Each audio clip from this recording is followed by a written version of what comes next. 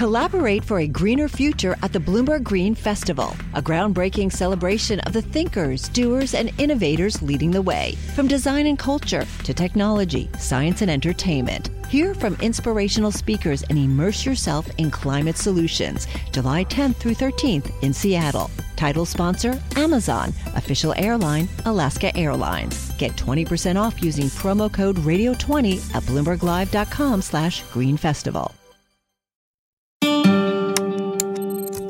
Bloomberg Audio Studios. Podcasts, radio, news. The private investment firm Vistria Group is expanding its roster of advisors to promote equity for underrepresented startup founders. And they're tapping a pretty big name to do it. Deval, the former governor of Massachusetts, recently joined the group as a senior advisor. That's in addition to his job as serving as a co-director of the Harvard Kennedy School Center for Public Leadership. Pleased to say the former governor joins us right now here on the big program. And Deval, I do want to start with your new job, your job in the investment world, if you will, because of course that's what we're most interested in. And I think everybody really wants to know, why did you pick Vistria? Well, I think Vistria Group is the future of capitalism, right? It's about long-term value, meaning in this case, investing in industries that we know are essential for the well-being of people: healthcare, knowledge and learning, financial services, credit and access to credit, and affordable and workforce housing, the kinds of things that are foundational for people to have real opportunity. And doing that in a way that's both about driving superior financial returns and measurable social benefit is where I think capitalism has to go to, as a system, be sustainable, and really to sustain this idea that opportunity for everybody is central to the American experiment. And that gets to the whole idea of what we've been talking about over the last few years, a more conscious form of capitalism. But as I'm sure you've also seen a very conscious pushback to a lot of that, whether it's basically what you just described or some of the ESG measures out there here. How does that fold in? Because I don't want to say the moment has passed, but you're definitely looking at a situation where investors are looking at that type of space much differently than they did just a couple of years ago.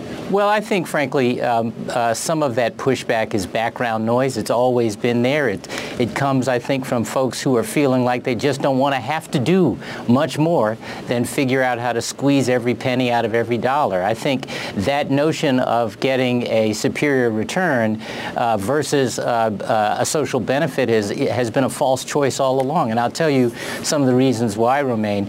You know, nowadays, you mess up in a company, you pollute the neighborhood or something like that.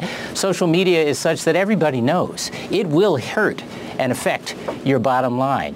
Why not be more proactive about it? Why not be more self-conscious and self-aware about the impact of the business you do? You pay people less than it takes to actually live and sustain themselves and their families. That word gets around, and it does affect a business's bottom line. So the better and more forward-looking entrepreneurs and business leaders and executives are thinking about all of their shareholders and their stakeholders and how to optimize for all of them and making quite a great return as they do. Those are the companies where we at Vistria want to be their capital partners. Yeah, you're saying there's no reason to choose between financial return or social benefit, but to seek financial return as well as social benefit. How do you go about measuring social benefit? Based on the folks that you've spoken with, the startup founders that you're in contact with, what is the most appropriate and effective way of doing that?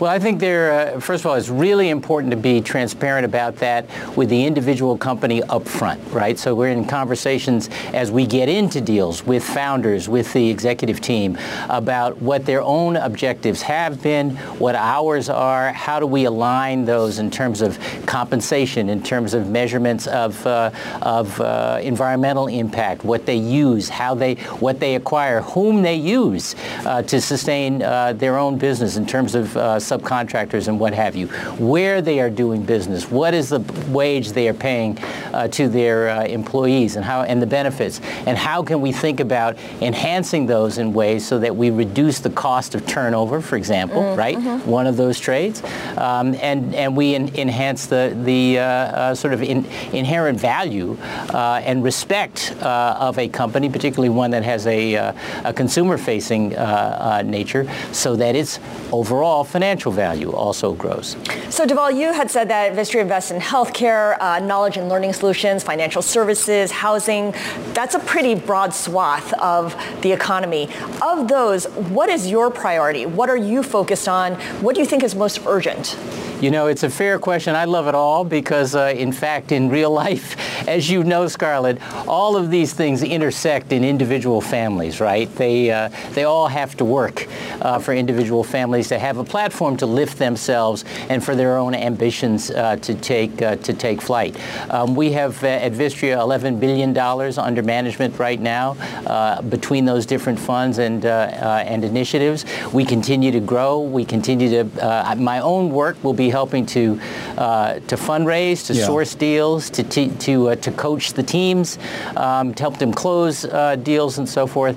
And because so much of what we do embraces public policy, right. I think there's some from my own background that I can bring to bear to help there as well. Well, speaking of public policy, Deval, I mean, we're all focused right now on the potential for a government shutdown. We did learn earlier today that lawmakers have reached some type of deal. This is a deal that pretty much would just keep things going for maybe about 3 more weeks rather than actually solve our budget problems here. Do you think we're going to ever get to a point where we see a little bit more continuity in the budget process and a budget process on the timetable that the Constitution mandates? Wow, what a profoundly important question. First of all, you're right. It sounds like what we have is a kick-the-can solution. That's better than a crisis, but it's not really good enough. Not for a mature and serious democracy as America is meant to be. Mm-hmm. And it seems to me that one thing that has not happened is that there haven't been political consequences for the obstructionists who keep us from negotiating a sustained and long-term budget for our government. And I wish there were. Yeah. I think that has to be a part of the political activity and conversation as we go into the next election cycle. Do you miss government at all? There are days when I miss it, but listen, we need good government, right? Yeah. I have worked in the private sector, the public sector, not-for-profit and for-profit. Yeah. We need all of these sectors to be pulling in the same direction, and it's back to this idea about opportunity and how do we make that real in every corner of the country for everybody. All right, Deval, appreciate you taking the time, and I'll just say on behalf of myself, a kid who grew up on the south side of Chicago, to watch your trajectory from the Robert Taylor homes to where you are today, always inspiring, no matter what your bent is. Deval Patrick over now at the Vistria Group, former governor of Massachusetts. Collaborate for a greener future at the Bloomberg Green Festival, a groundbreaking celebration of the thinkers, doers, and innovators leading the way. From design and culture to technology, science, and entertainment. Hear from inspirational speakers and immerse yourself in climate solutions. July 10th through 13th in Seattle. Title sponsor, Amazon. Official airline, Alaska Airlines. Get 20% off using promo code radio20 at BloombergLive.com/Green Festival.